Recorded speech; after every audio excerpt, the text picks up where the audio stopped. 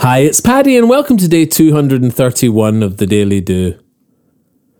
Your idea of normal is completely weird to someone else. So don't strive to be your normal, just relax and be yourself.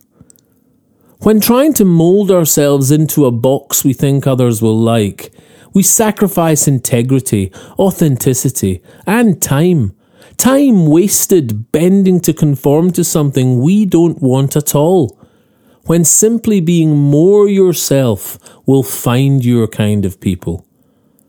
Your cracks and scars, peaks and talents define the who of you. Don't smooth you out. Open up and do what you want to do.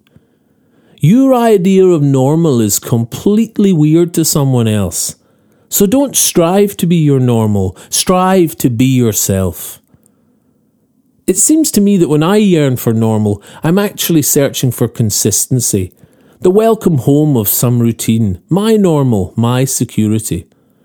And consistency and security are ours to make our own. They are the bricks of you being you from which to build your home. Repeat the things you love without a hoot for others' thoughts. Live life to the full each day, and consistency you've got. Then that's normal, ordinary, you're fabulous every day. The joy of you expanding in your own peculiar way. And peculiar means extraordinary, extra to the ordinary way. Who wants to fit a glove that you wouldn't wear anyway? So if you're feeling different and outside of things a bit, be more you, and you will find your tribe where you will fit. Deep connection is our greatest joy, and we find that in our truth. The best friends are the ones that love you just for being you. We can really hurt ourselves with ideas that we just don't quite fit in. But talk to those who you think really do, and you'll find they feel the same. Our idea of normal is completely weird to someone else, so don't strive to be your normal. Relax and strive to be yourself. If you enjoy the Daily Do, please share it with your friends.